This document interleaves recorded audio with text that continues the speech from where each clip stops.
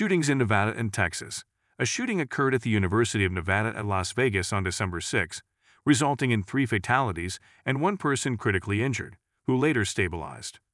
The incident took place on the 4th floor of Beam Hall, home to UNLV's Lee Business School. 2 university police officers engaged and neutralized the gunman, who was later confirmed dead by Las Vegas police. Authorities know the gunman's identity but have not disclosed it along with the motive. The shooting prompted a campus-wide lockdown, and 4 individuals were hospitalized for panic attacks.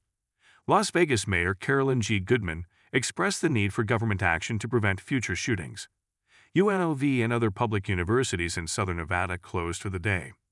In Texas, a shooter has been identified and charged with capital murder in a shooting spree in Austin and San Antonio that left 6 people dead and 3 injured. The suspect was arrested after a police chase.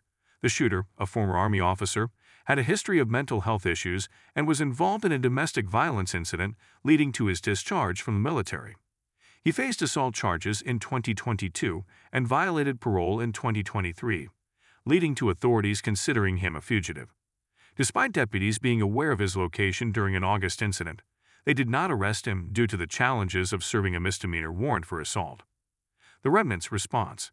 As we have written before, while it is good and right to create and enforce good laws, 1 Timothy 1:8, it is also obvious that broken and mentally ill people will not abide by them, 1 Timothy 1:9. This is why we need good and righteous men to be armed and ready to use force when necessary to stop them, Luke 22:36-38.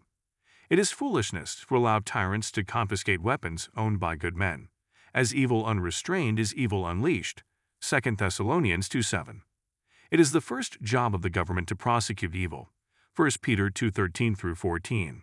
But it is the job of good men to be ready to provide protection for others when necessary, Nehemiah 4:14. When deputies fail to prosecute evil, good men must be ready to step up and stop the plague of madness before it spreads, Numbers 25:6-9.